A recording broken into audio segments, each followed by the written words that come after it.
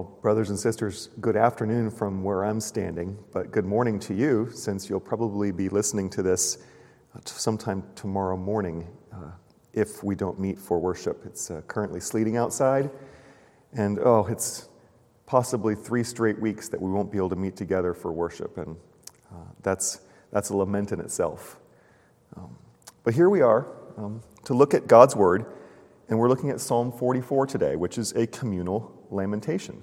And so appropriate, again, how we looked at last week, Psalms 42 and 43 together, how it was a personal lament.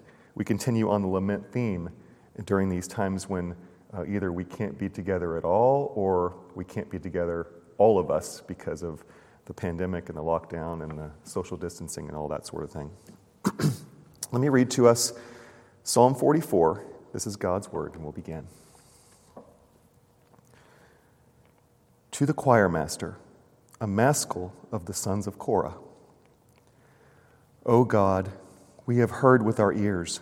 Our fathers have told us what deeds you performed in their days, in the days of old.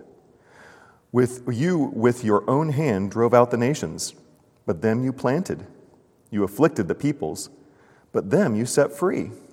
For not by their own sword did they win the land, nor did their own arm save them, but your right hand and your arm, and the light of your face, for you delighted in them. You are my king, O God. Ordain salvation for Jacob. Through you we push down our foes. Through your name we tread down those who rise up against us. For not in my bow do I trust, nor can my sword save me. But you have saved us from our foes and have put to shame those who hate us. In God we boasted continually, and we will give thanks to your name forever. Selah. But you have rejected us and disgraced us, and have not gone out with our armies. You have made us turn back from the foe, and those who hate us have gotten spoil. You have made us like sheep for slaughter, and have scattered us among the nations.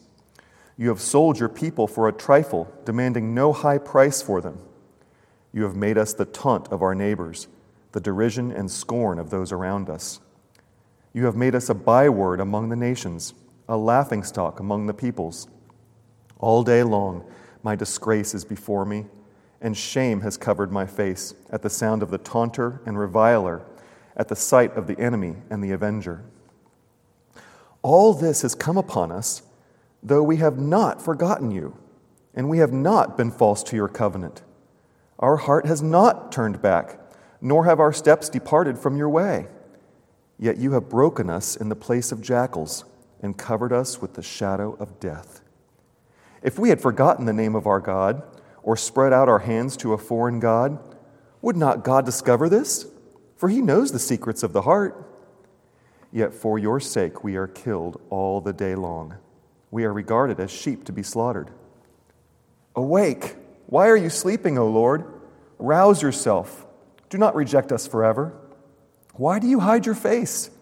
Why do you forget our affliction and oppression? For our soul is bowed down to the dust. Our belly clings to the ground. Rise up. Come to our help. Redeem us for the sake of your steadfast love.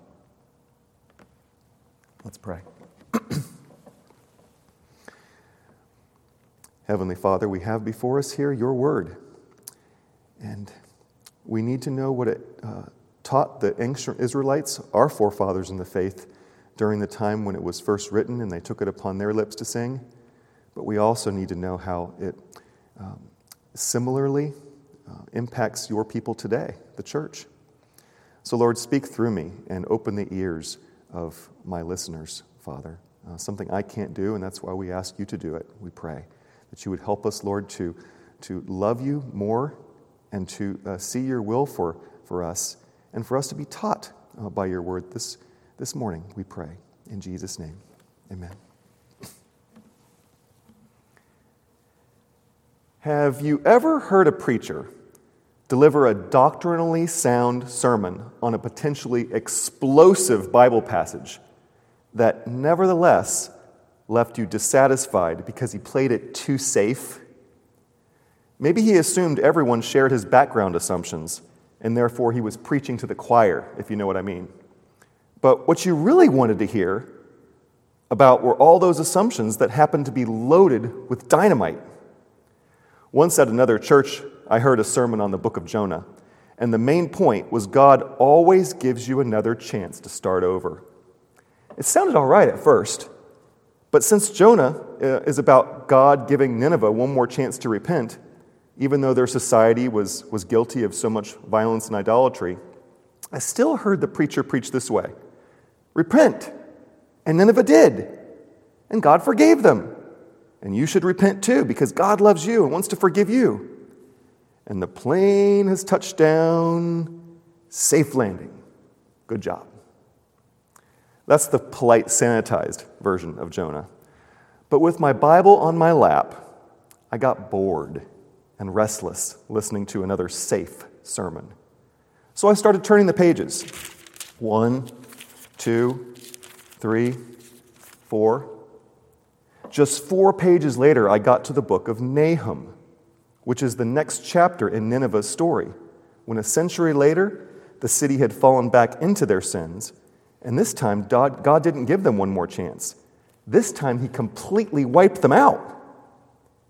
That morning, I read Nahum's 3 chapters right then and there, while the preacher plodded along in gospel cruise control. And what I read rekindled in me the fear of the Lord. God's dynamite changed me. Same with Psalm 44. A preacher could preach this passage safe because a surface reading is pretty straightforward. And if I did that, I'd be safe, but you'd probably be bored and frustrated that I didn't handle its dynamite assumptions. So, brothers and sisters, let's not be safe by ignoring the spiritual explosives here. Life is too short and eternity hangs in the balance. So rather than treating Psalm 44 like a harmless candle, let's see it for what it is: a giant cultural bomb with lit fuse that nothing else but the beautiful, scandalous gospel can save us from. Here are the questions the people of God ask in this psalm. Can't you see we are defeated and dejected? And you are our God, so you know we have not forsaken you or broken your covenant. Why then are you sleeping, O Lord? Why do you hide your face? Why do you forget our affliction and oppression? As we'll see, there are explosives packed into the assumptions. So we're not going to ignore them. We're going to handle them with care. And what we're going to discover is that on the basis of God's past covenant faithfulness to his people, when the church laments her innocent suffering, she can have every confidence that God will respond favorably to loyal yet desperate prayers for redemption. So let us boldly live according to the gospel of our justification by faith alone in Christ. I want to give us a little bit of a background here, somewhat like last week, because we need to understand a few things about Psalm 44 and the way that the Psalter is organized before we can situate ourselves into what's going on in Psalm 44. Last week, we looked at 42 and 43 together. And this week, 44, those 3 Psalms, 2 in a sense, because 42 and 43 go together, have a number of thematic connections that link them as the introductory Psalms in Book 2 of the Psalter. Thus, both 42 and 43 and 44 may be read together. You see, Psalm 44 is a corporate articulation of the individual lament expressing the problems that we saw in 42-43. Both of these share these connections. They talk about profound confusion as God rejecting and forgetting his covenant people who are experiencing oppression from the enemy. If you have the sermon handout, you can see the verses that are listed there. Because Psalm 44 also, as the one last week, is a maskil, which we saw is a teaching song, we need to read it in its larger context, recognizing the psalm's placement in the whole story of the Bible. O. Palmer Robertson, a pastor scholar in our Reformed Presbyterian tradition, says this, quote, "These introductory psalms express hope in the context of an ongoing struggle to establish Messiah's kingdom of righteousness and peace in response to the opposition of other nations, as well as deeply personal struggles." End quote. Yes, Psalm 44 gives us more words to sing than 42 and 43. But for both Psalms, there is no obvious answer to the confusion of why God seems to have abandoned his innocent people. At least momentarily, it seems Israel as a nation is caught up in the dramatic struggle of the kings of the earth taking their stand against the Lord and his anointed. So that is where we will begin in Psalm 44. With point 1, a communal tragedy. As a communal lament, this psalm begins as you would expect, with a testimony of God's past faithfulness to his people. The idea is to establish up front that God has been good to Israel, and they have experienced God's favor in military victory over their enemies. Not because Israel's strong, or because they were so confident in their own courage, but because God fought for them. And they express thanks and trust to God in delightful worship. So far, so good, right? Safe landing. Except, pause for a moment and read between the lines. There is cultural dynamite here. You may have squirmed a little when it dawned on you that we're talking about the Canaanite conquest. Verse 1, O God, we have heard with our ears, our fathers have told us what deeds you performed in their days, in the days of old. What are those deeds God performed? Driving out the nations, afflicting the peoples, then planting the Israelites and setting them free in the conquered land of promise. But read carefully, you'll notice God's people are not at all passive in this war. They have real Canaanite blood on their swords and hands and feet. The psalmist is correctly interpreting what is recorded in the Old Testament historical narratives in Exodus, Deuteronomy, Numbers, Joshua, Judges, the books of Samuel and Kings. God really did lead and win the battles for Israel. But Israel fought hard and valiantly to secure victory. Those battles were not just in the days of old either. We have in Psalm 44, authored by the sons of Korah, they were writing in an era when Israel, as a geopolitical theocratic kingdom, was still in the land, and the battles were ongoing with the remaining pagan combatants. Thus, the psalm can put verses 3 through 5 together, which identify Israel's soldiers still engaging in warfare and still fighting to save his people. Listen again. For not by their own sword did they win the battle, nor did their own arm save them, but your right hand and your arm and the light of your face, for you delighted in them. That's verse 3, giving the credit to God. Verse 4, you are my king, O God, ordained salvation for Jacob. Through you we push down our foes. Through your name we tread down those who rise up against us. It's been said that war is hell. But you won't find that sentiment here. The psalmist actually encourages Israel to glory in victorious war and to boast in their God for battles fought and won, even in living memory. So understand the retelling of war stories in verse 1. It's kind of like the old patriarch in your family entertaining everyone around the sofa with tales from long ago. First from maybe the American Revolutionary and the Civil Wars, but then interspersed with stories of his own exploits in World War II. That's a little bit what's happening here in Psalm 44. Now, maybe such a thought gives you a warm, nostalgic feeling. But if you don't share the background assumption that the victors who wrote the history are the righteous ones and the losers are the wicked ones, then Psalm 44, we have to see, starts off with a bang. So much of an explosion that the Bible's view of the Canaanite conquest is now in our day one of our culture's primary objections to the morality of the biblical God, who tend to judge him as something like a moral monster.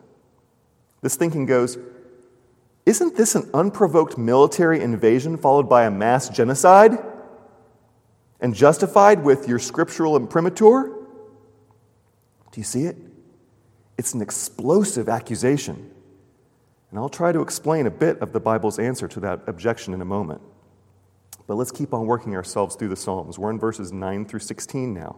At this point, in a standard lament psalm, we should expect the lament section, that is the sad section, the section that explains the problem at hand. Here, the problem is closely related to the subject that we've just reviewed, military conquest. Now it seems God has rejected them and left them in disgrace, so thoroughly that the tables have dramatically turned in battle with Israel's enemies. That's verse 9. And not only is the disgrace really, really bad, but the complaint that God has rejected them is even worse. Israel is in full retreat, and the haters are in full plundering mode. Verse 10. God's people feel like they've been carted off to the slaughterhouse to be formed into ground beef and then shipped off to scattered meat markets. Really, that's verse 11. It's a gruesome image of the international slave trade of that day. And God has sold his people off for pennies on the dollar, giving them away. Verse 12. All this adds up to abject disgrace. They would be better off dead. In the movie The Princess Bride, and I know most of you have probably seen it, so spoiler alert here. At the end, the hero Westley heaps insults on the villain Prince Humperdinck and declines to fight him to the death, but instead to the pain. You might remember the famous monologue. You might even be reciting the tape in your head right now.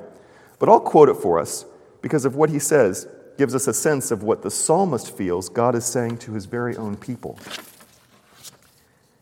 To the pain means the first thing you will lose will be your feet below the ankles, then your hands at the wrists, next your nose.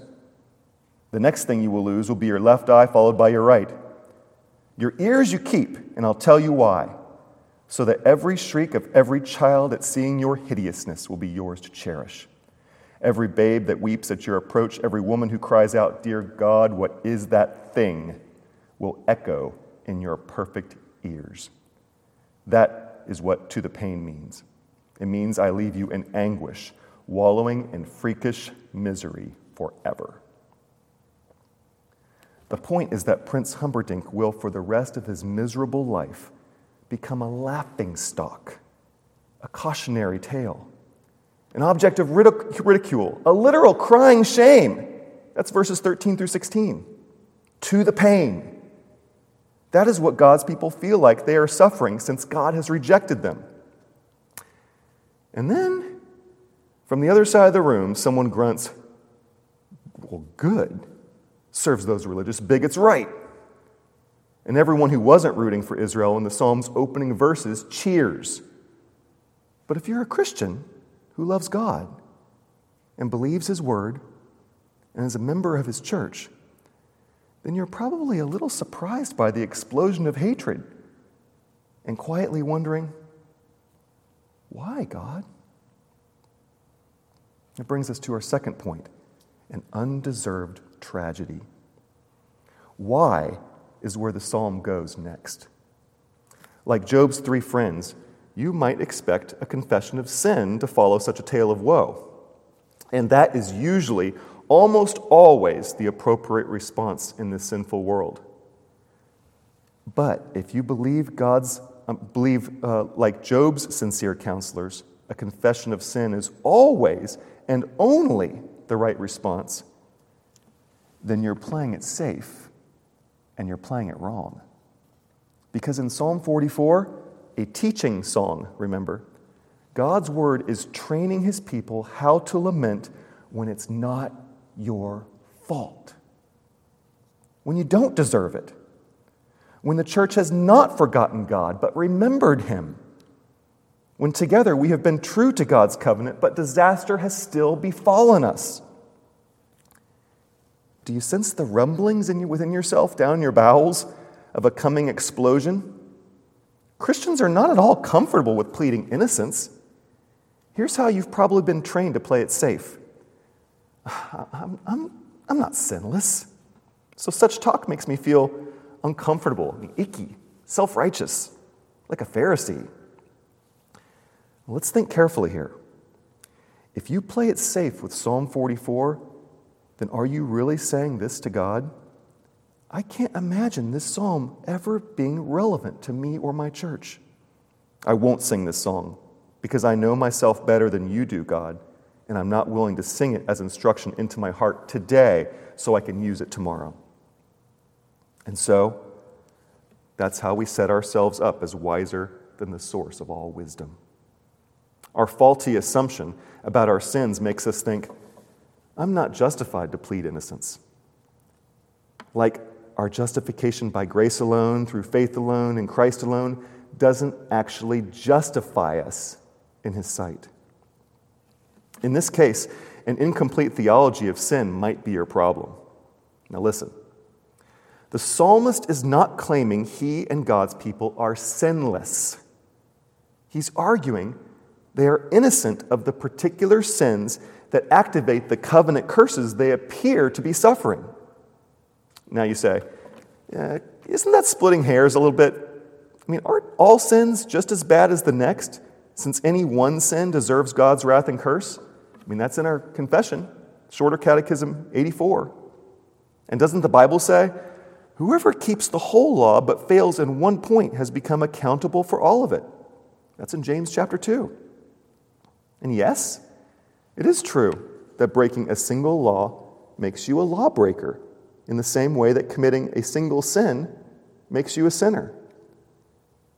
But it doesn't follow that all sins are just as bad as the next. For example, in the Old Testament, God prescribes punishments for covenant lawbreaking that vary according to the severity of the offense. Just read Exodus chapters 20, 21, and 22. Our catechisms say not all transgressions of the law are equally heinous in the sight of God because, quote, some sins in themselves and by reason of several aggravations are more heinous in the sight of God than others. That's the question before the one we just referred to, Shorter Catechism number 83. Extremely elucidated in the larger catechism, number 150 and 151, and then a number of other proof texts from the Bible that are included in that. You see, all sins are immoral, but only some are illegal. All require repentance, fewer require material restitution, and still fewer for retributive justice, and even fewer are punishable by death. Do you see what I'm saying? Justice says an eye for an eye and a tooth for a tooth. A theology of different degrees of sin, according to the Bible and our Reformed doctrine, is consistent with the eternal punishment of all sins. You might ask, how is that the case? You haven't convinced me yet. Well, the answer is in the distinction between justification and sanctification. In other words, between positional and practical righteousness. Think of it this way. Not all Christians are practically holy to the same degree at any one point in time. Right now, every person who has been born again of the Holy Spirit, regenerated with the heart of Jesus, is more or less like Jesus. More or less. But nevertheless, still like Jesus. But every single one of those Jesus people is completely and totally justified in God's sight. Not just innocent, but also righteous in view of the covenant. Because Christians possess a righteousness that is not our own. We have Christ's righteousness, His perfect righteousness, credited to our accounts. We wear Christ's perfection as a robe that covers our imperfection and covers it completely. And because you are positionally perfect only by faith in Christ, then you are justified to sing verses 17 and 18. All this has come upon us, though we have not forgotten you. We have not been false to your covenant. Our heart has not turned back, nor have our steps departed from your way. Yes, we still commit sins. I think that much is obvious, and everybody would admit that. As a Christian, you will fight against temptation until the day you die. So get used to it. But that's referring to sanctification, which is your practical righteousness. Positionally, your righteousness is that you have died to sin and no longer live in it.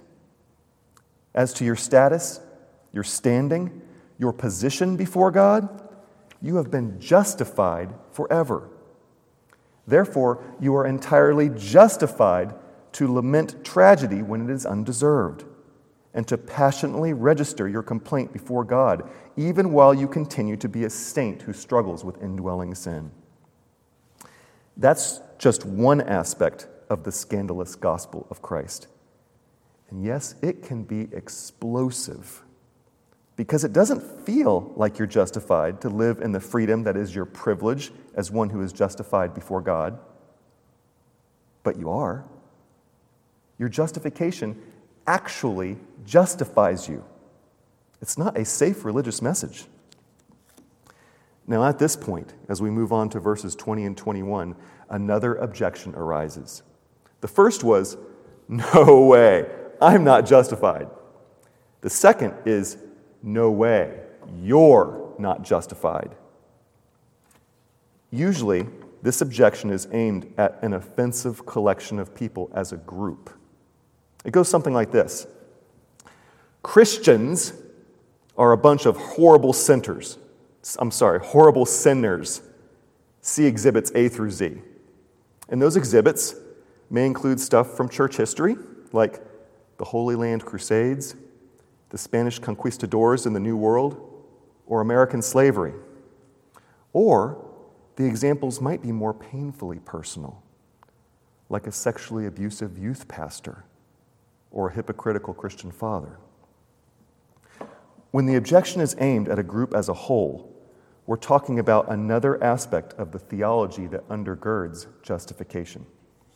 Let's call it collective justification, because it applies to whole cultures, identity groups, and religions.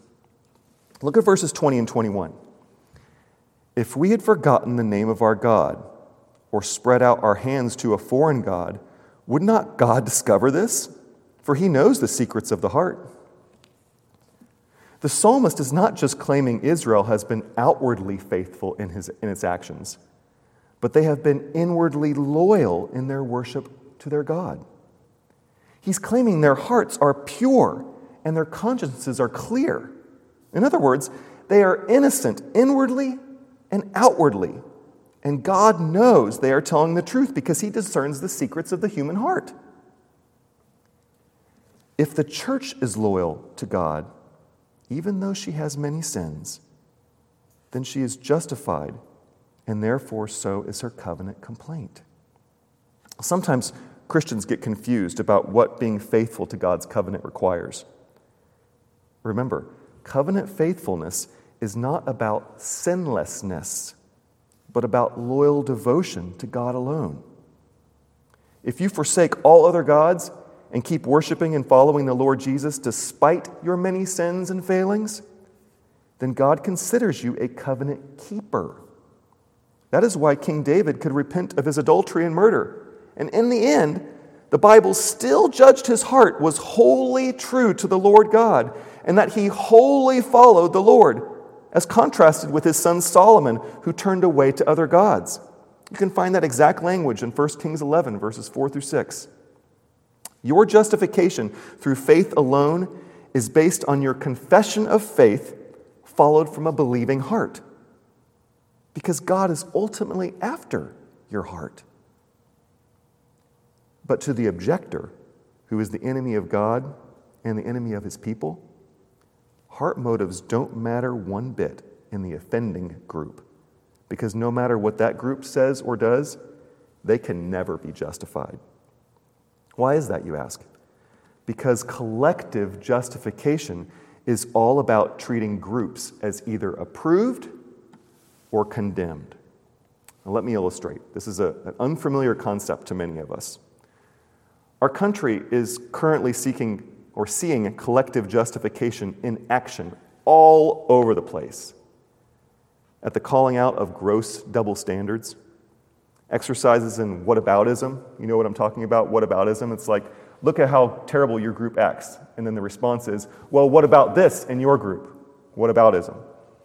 And the spreading cancer of cancel culture. All of these are manifestations of collective justification. Have you ever wondered why two groups of people can be guilty of the same offense, but the approved group gets a pass, and the condemned group gets mob-shamed and socially ruined? The approved group is justified by its God, so their own sins are atoned for. If anything, if they've got any faults, they just need to work on their sanctification so it's a little bit more refined. Why don't the sins committed by those in the approved group ruin them? Because they are justified as a group. That's collective justification. However, the condemned group is shamed and socially ruined for the same kinds of sins. Why? Because collective justification says, if you're not accepted and approved, then you are condemned as a member of the unjustified, offensive group. No matter how much its member of a condemned group confesses and repents, that person cannot ever atone for their sin because they are not justified by the God of the approved group. Now, why am I explaining all this? I hope you're following me. The Bible's theology behind collective justification explains why one group of sinners, us, can call on God to judge another group of sinners, them, because God is the one who truly justifies, which is another way of saying God is the righteous judge. His judgment is the only judgment that ultimately stands. All other judgments are incoherent, chaotic, and manifestly unjust because they are rendered by an unrighteous and false God, a false God who is opposed to God's righteous standard of justice.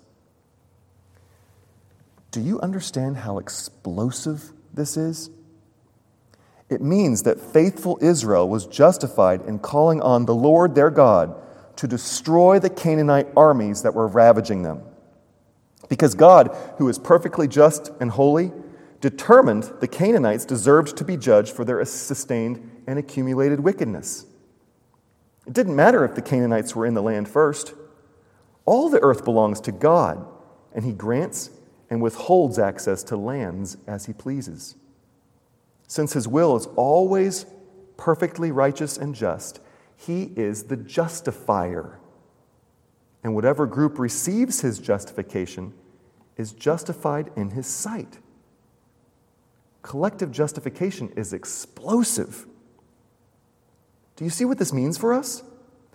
When we as a church, with all our many sins and shortcomings, and there are many, remain loyal to Jesus by not turning aside to any other God, remember, He knows the secret loyalties of our heart, we can, with a clear conscience, cry out in communal lamentation for God to win our spiritual battles against our enemies.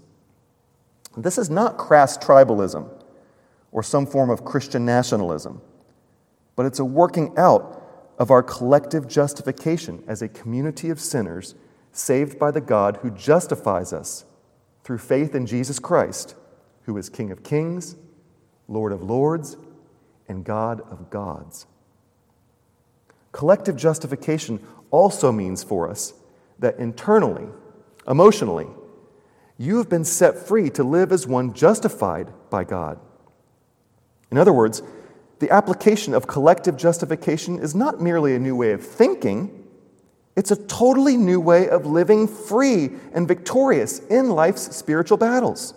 For example, when someone who represents an approved group that stands against the church pours contempt and shame on you, you can say to yourself, so what?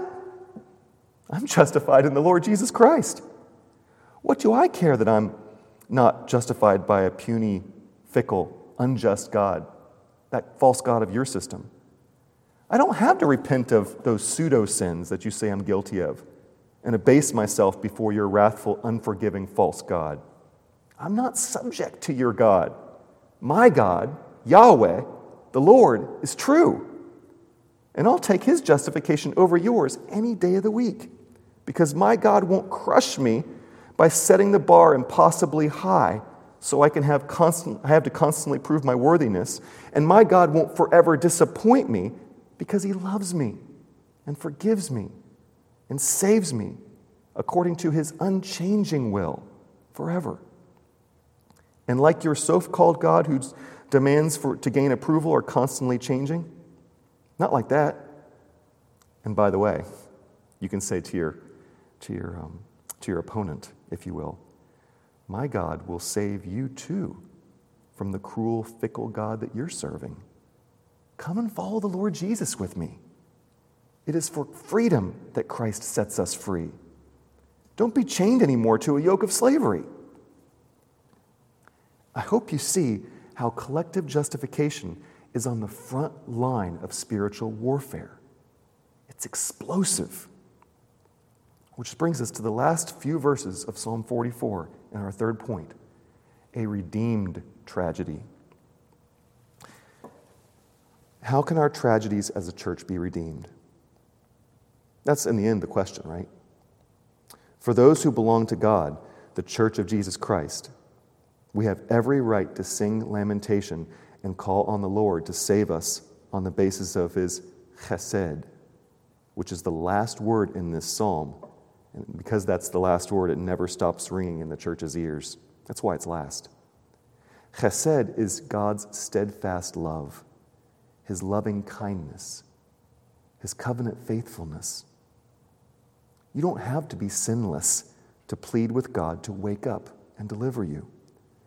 You just have to be counted among the justified, living a life of covenant loyalty to Jesus, confessing and repenting of your sins, receiving his grace through forgiveness, and walking imperfectly but wholeheartedly with him alone.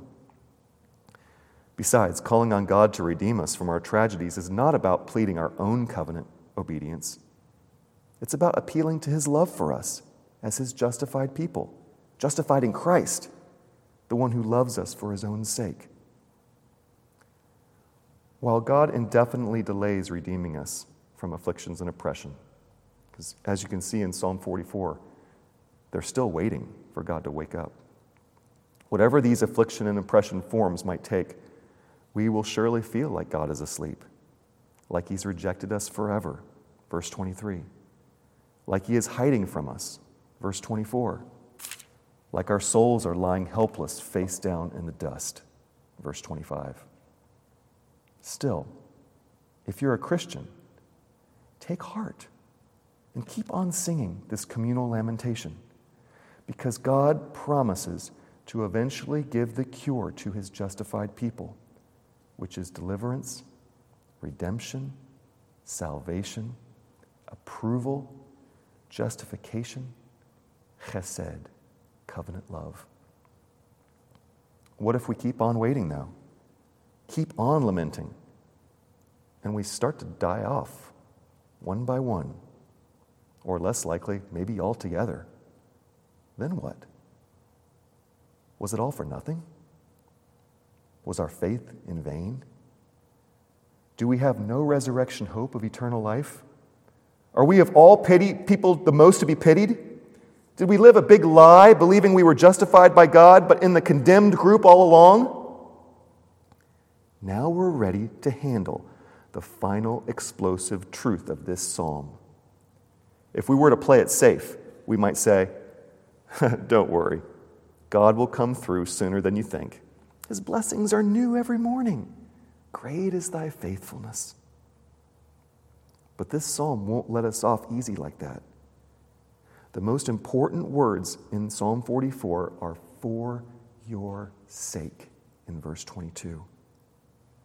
In Romans 8, the Apostle Paul quotes the entire verse as proof that nothing in all creation will be able to separate us from the love of God that is in Christ Jesus our Lord.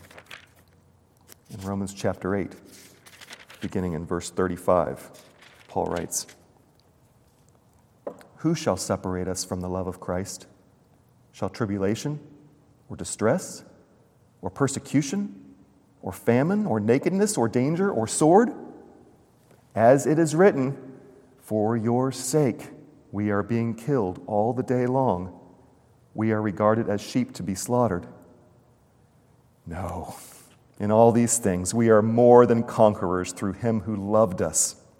For I am sure that neither death nor life, nor angels, nor rulers, nor things present, nor things to come, nor powers, nor height, nor depth, nor anything else in all creation will be able to separate us from the love of God in Christ Jesus, our Lord. Beloved, even if we are killed all day long, slaughtered like sheep, sold as slaves, scattered as a church family, afflicted and oppressed by enemies on all sides, by faith we will keep on singing laments as a spiritual discipline.